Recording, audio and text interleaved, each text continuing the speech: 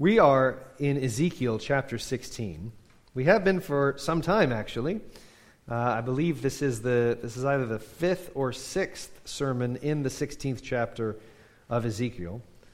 We'll be starting at verse 53. Actually, verse 52. Let me revise that. Verse 52 is where we'll be starting. And so I'm going to read it to you, and then we'll begin to explore it together.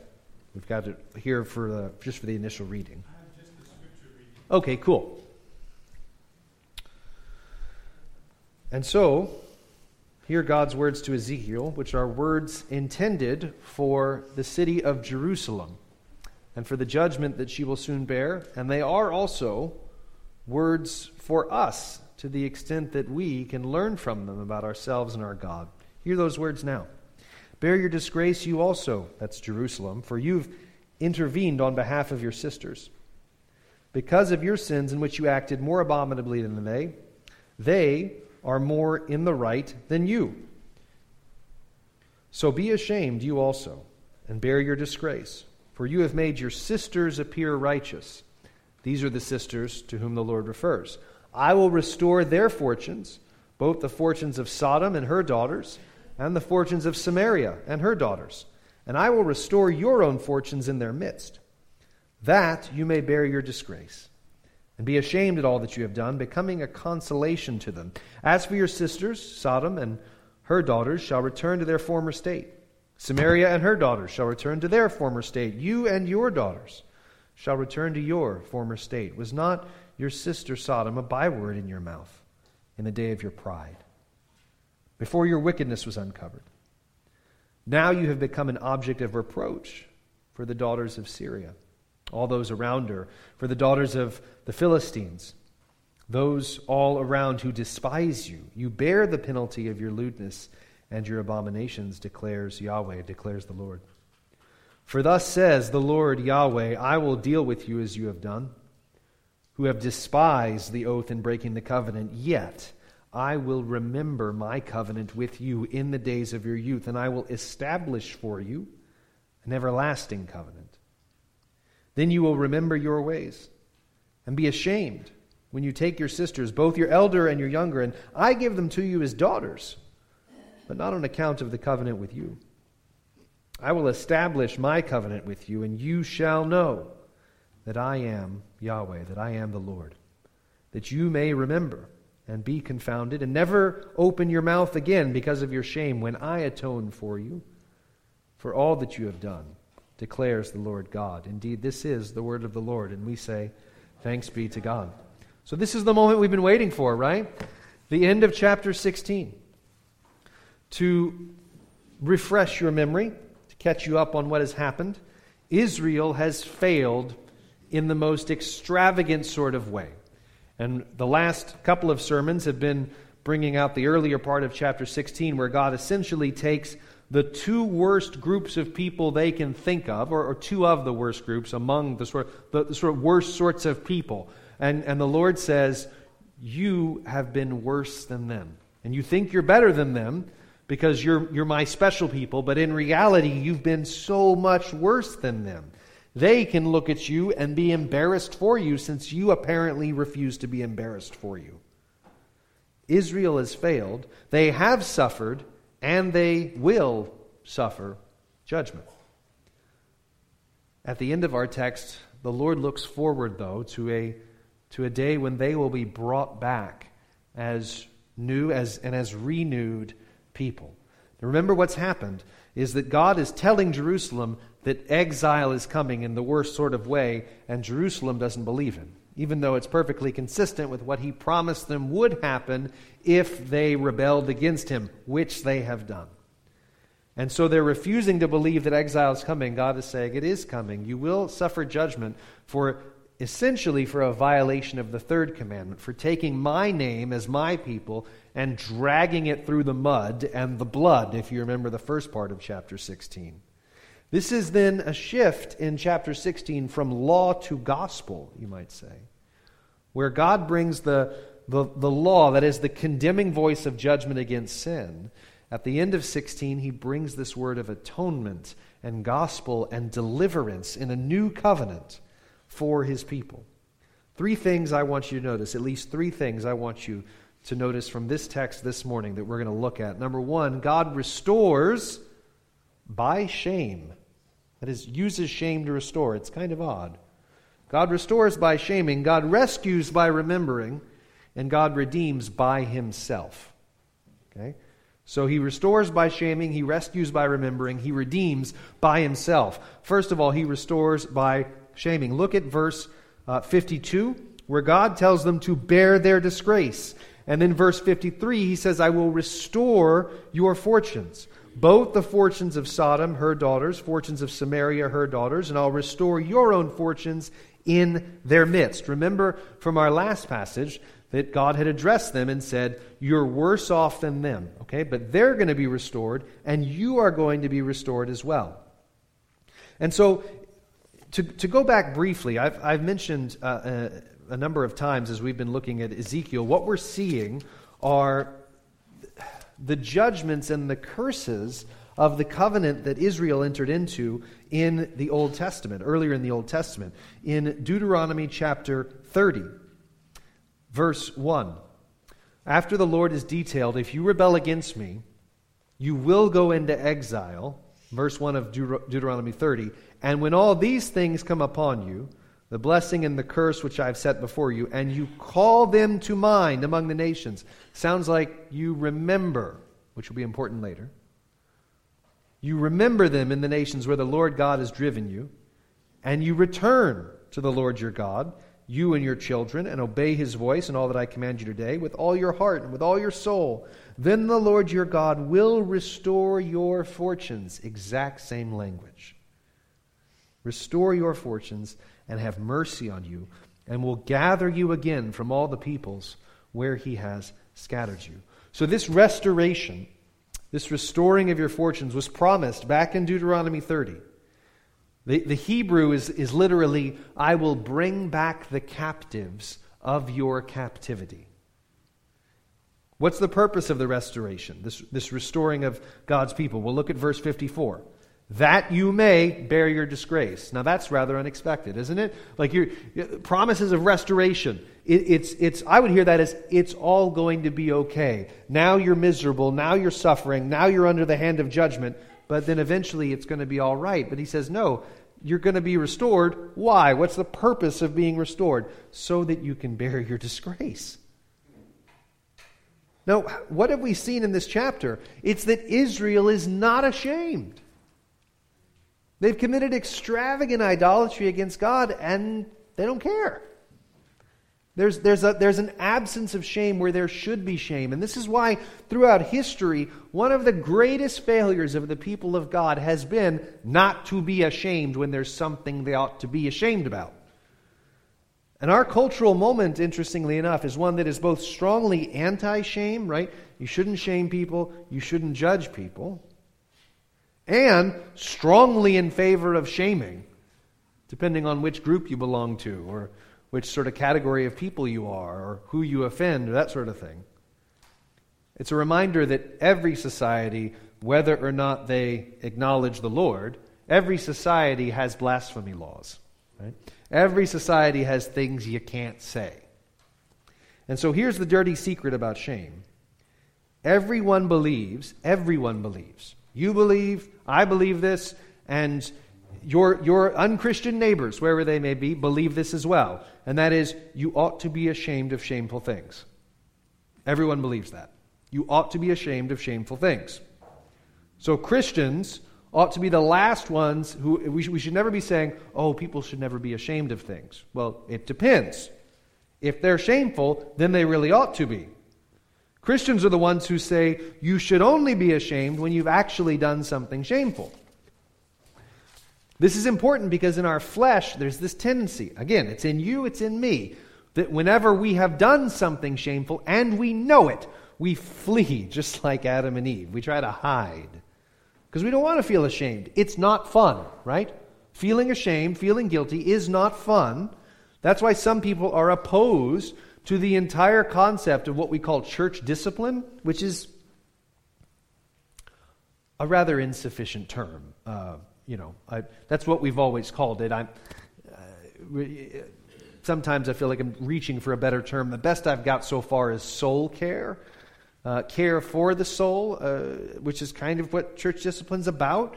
So the idea is that nobody in their spiritual life coasts uphill, right?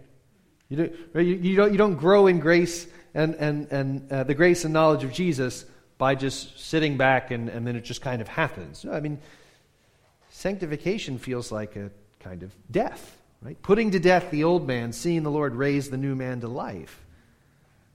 And so when it comes to things like church discipline or confrontation for sin, right? That there's sin in the camp, so to speak, and we have to go confront it. If you want to know more about that, Galatians 6 would be a great place to start. Brothers, if anyone among you is caught in sin, you who are spiritual should restore him. Right? So there's the command to confrontation. I don't know about you, though, but it's really hard to confront people. Right? Even with the best of intentions and the best of motives. If we know there's something sinful or shameful in the camp or in our families or in our friendships, it's hard to sit somebody down and say, can we talk about this? Let me revise that just a second, though. Because it's not that we don't like confronting people. We don't like the thought of confronting people. Think about it this way. If confrontation means addressing sin honestly, then I think we do that all the time. Everybody believes in confrontation then. You either do it in righteousness, which is when you sit down with the person face to face with the hope of restoring them, or you do it in selfishness and cowardice, in private or with somebody who's not related to the problem at all. We call that gossip. Right? So you're still confronting the problem, it's just that the person's not in the room. And that's gossip. In fact, it was Israel's supposed righteousness, right? And the fact they think they're better than Sodom and Samaria and all of our neighbors, that exposed the depth of their sin. Their arrogance was their biggest indictment. That's the point, right? Their arrogance was their biggest indictment. And so it's God's purpose here that His people rightly feel shame for that which is shameful. It's like their shame muscle was broken or not working. And God means to wake it up. Second purpose, that they would be comforted, verse 54. That you may bear your disgrace and be ashamed of all you've done, becoming a consolation to them, who? Sodom and Samaria. Now, if Israel's ashamed, if Israel takes ownership of her sin, how does that console Sodom and Samaria? It's not immediately obvious. What is being said here is that Sodom and Samaria are going to see all of your sins.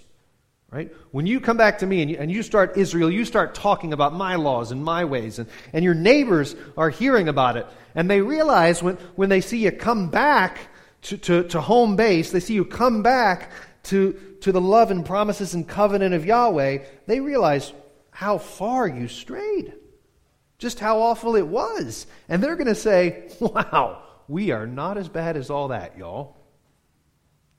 And if God can redeem, if Yahweh can redeem and rescue them, I think He can rescue and redeem us too. God will use His people. Here's kind of the principle there. God will always use His people to reveal Himself to be good. Where His people are virtuous and engage themselves in charity and love of neighbor and hospitality to the stranger, God will be exalted.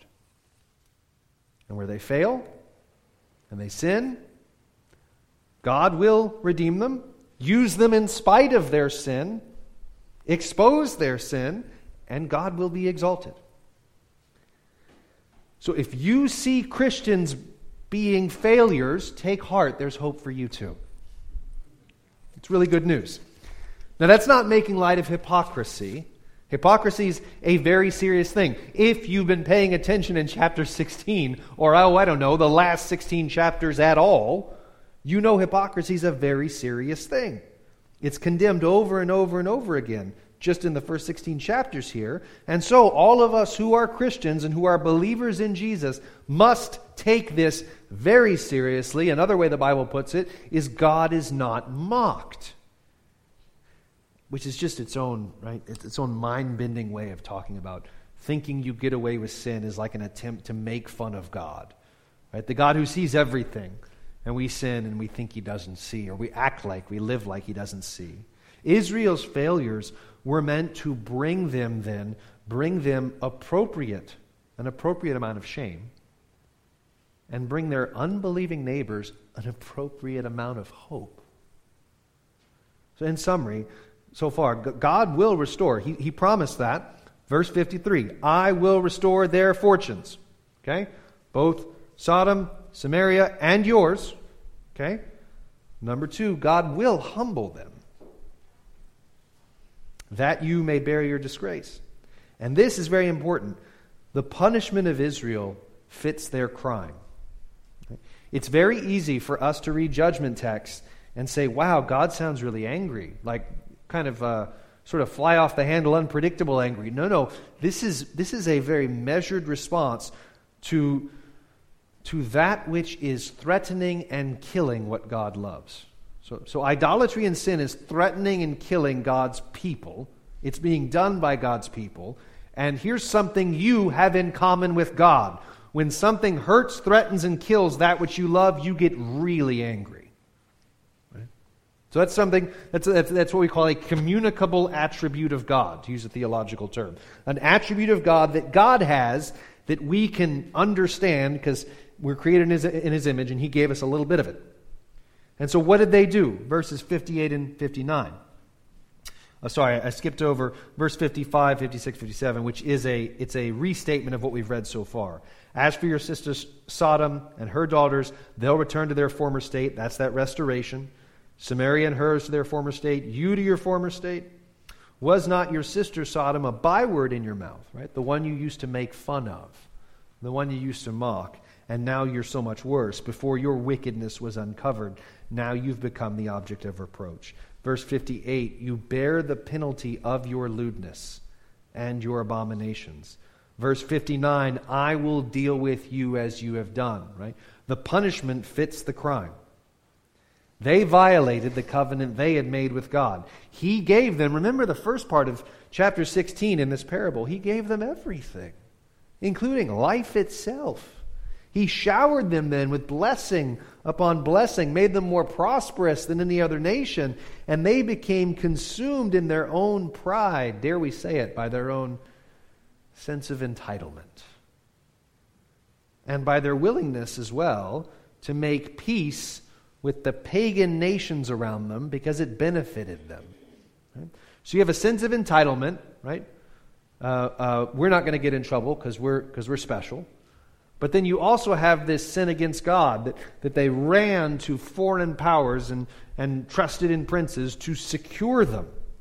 Right? And Christianity teaches, again, that these remain temptations for God's people. Very briefly, just to tie up this first point, God teaches us 3 things. Christianity teaches us 3 things about pain and suffering and its relationship to judgment, very quickly.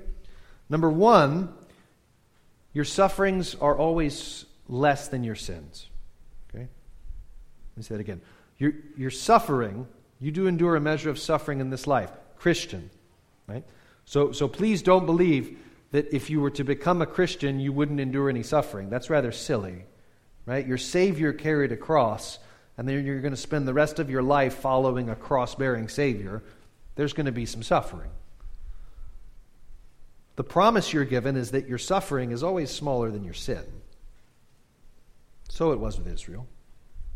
Second, sometimes sin and suffering are connected.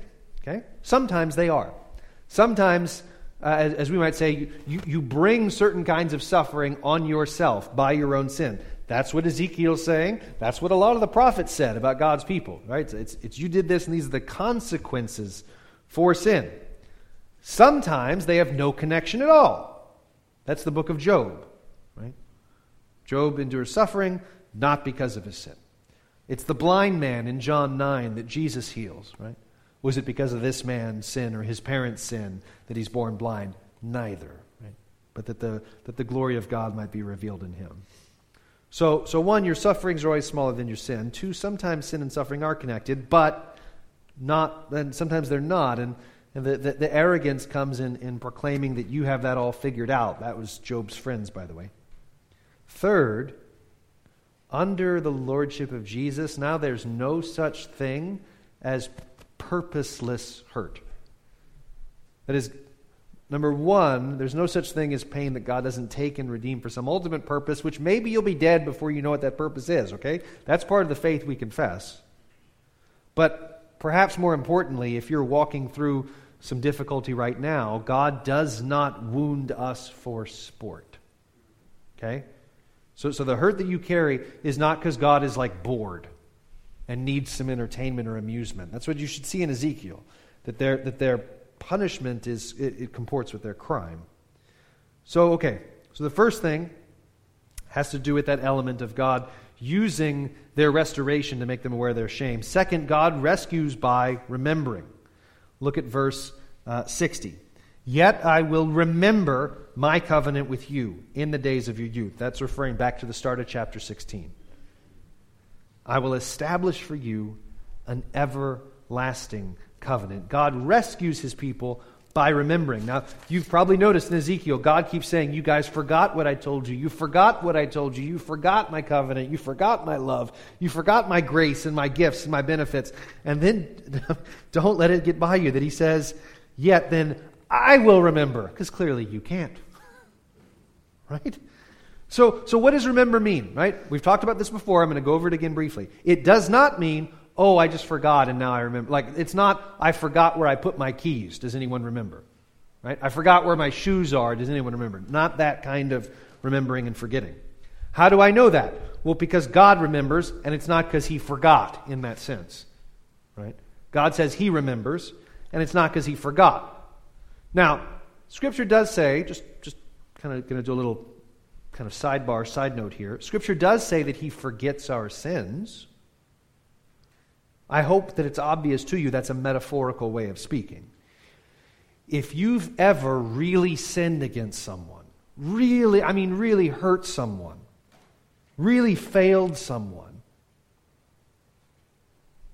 do you not want anything more than for them to forget it? Right? To live and exist as though it never happened. And that for your relationship to continue as though they had a very short-term memory when it comes to your sins. Right? The Lord answers that longing in your heart and says, that's what I mean when I say your sins are forgiven. So what does remembering mean? It means, in Scripture, when God says remember, and at this table, when our Lord Jesus says remember, what it means is us returning to what God has said. In other words, it means reformation. That's probably a good way to remember it. When God says, remember, you think, be reformed. Okay, that's a little self-congratulatory maybe. Hoping for a warmer response there. You guys are a little cold this morning. That's okay. Remember that word reformation, okay? The idea in the Reformation, one of the sort of battle cry of the Reformation, semper reformanda, always reforming. What does that mean? It means we're always going back to what God has said. Right? So the call to remember is a call to reform. Going back to what God has said in his word. And then we're saying, okay, no matter what this word says, no matter what it says, what we're going to do with it is affirm it, accept it, rejoice in it, delight in it, submit to it, and say amen. Right? No matter what it says. And if you do that, you will come to places in the Bible where your reaction will be, I almost forgot that was in there. Right? Oh, that's in there, right? Certainly the way I am living might suggest that I have forgotten it. And so, you remember. You reform. So it means to reform.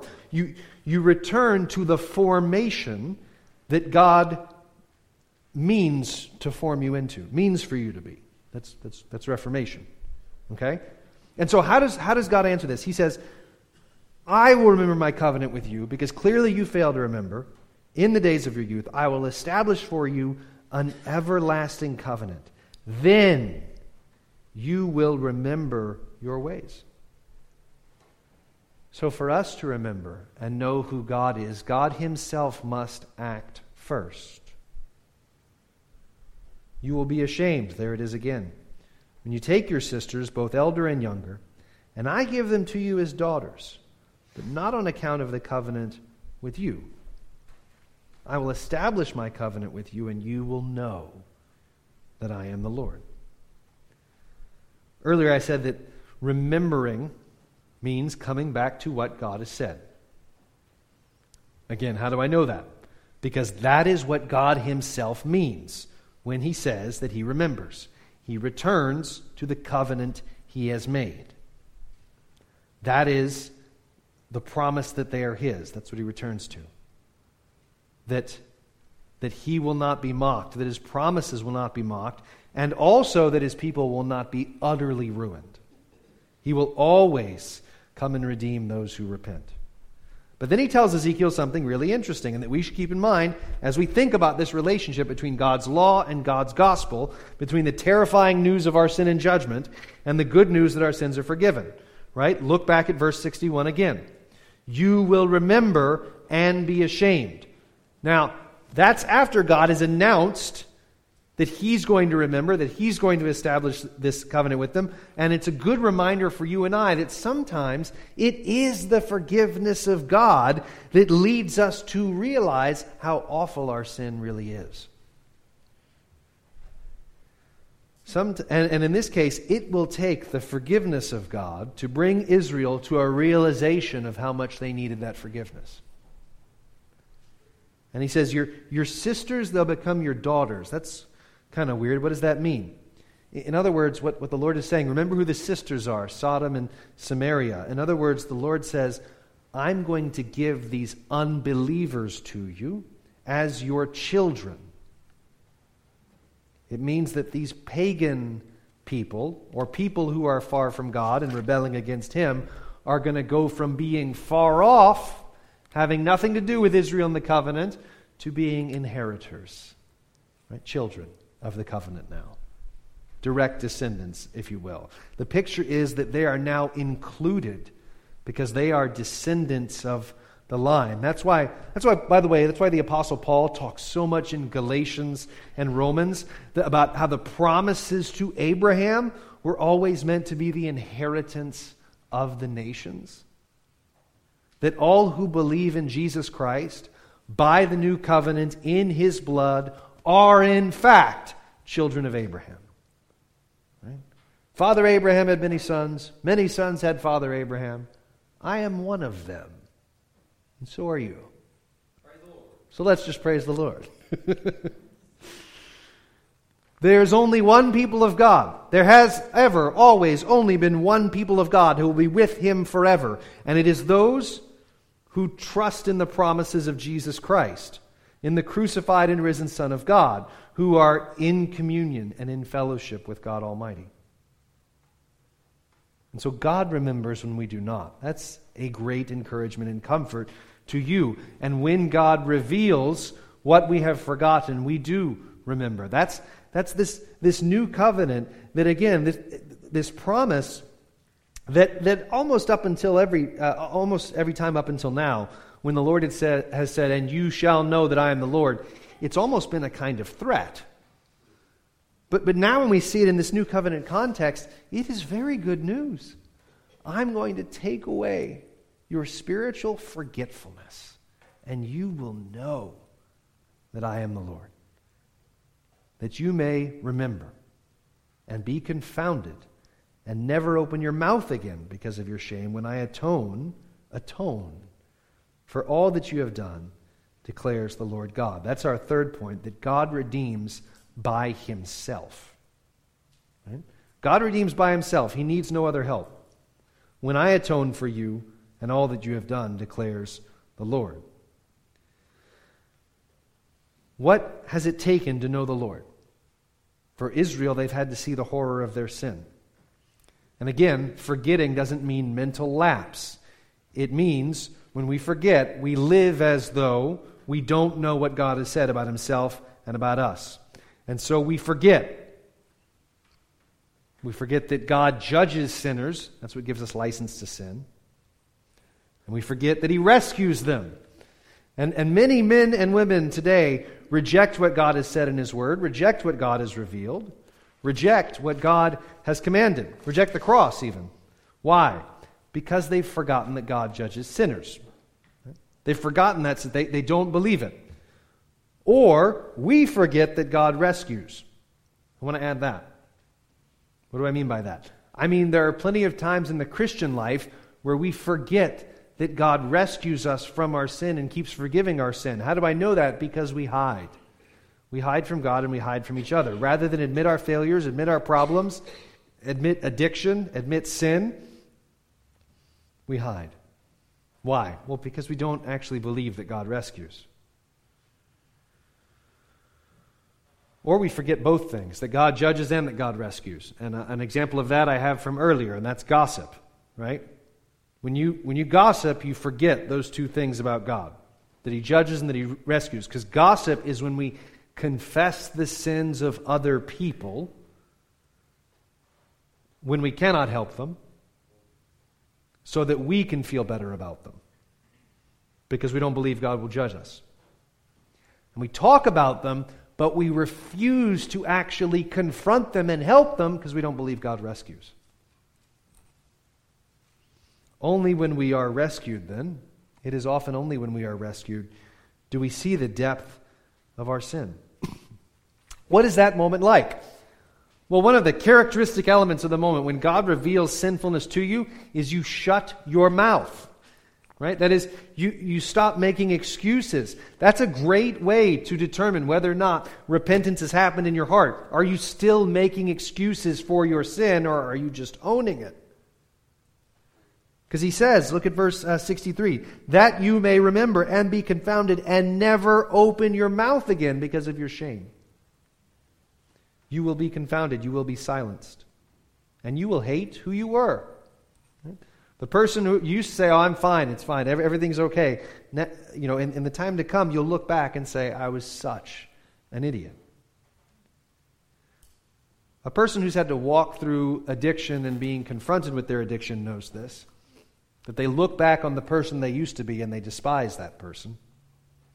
Really, I think we're honest. Even if you're just like in your early 20s or older, you know what this is like. Right? I think everybody hates the person they were 5 to 10 years ago, right? If your answer is yes, that's pretty healthy. To look back on who you used to be and just be like, wow, if I met that person today, I'm not sure I'd want to be their friend. And for many of us, our great shame is that we treat God at a distance. We handle God at a distance. That is, a lot of people find God interesting and think that's the same as worship, or the same as being a Christian. That because God is the object of your study, that makes you a Christian.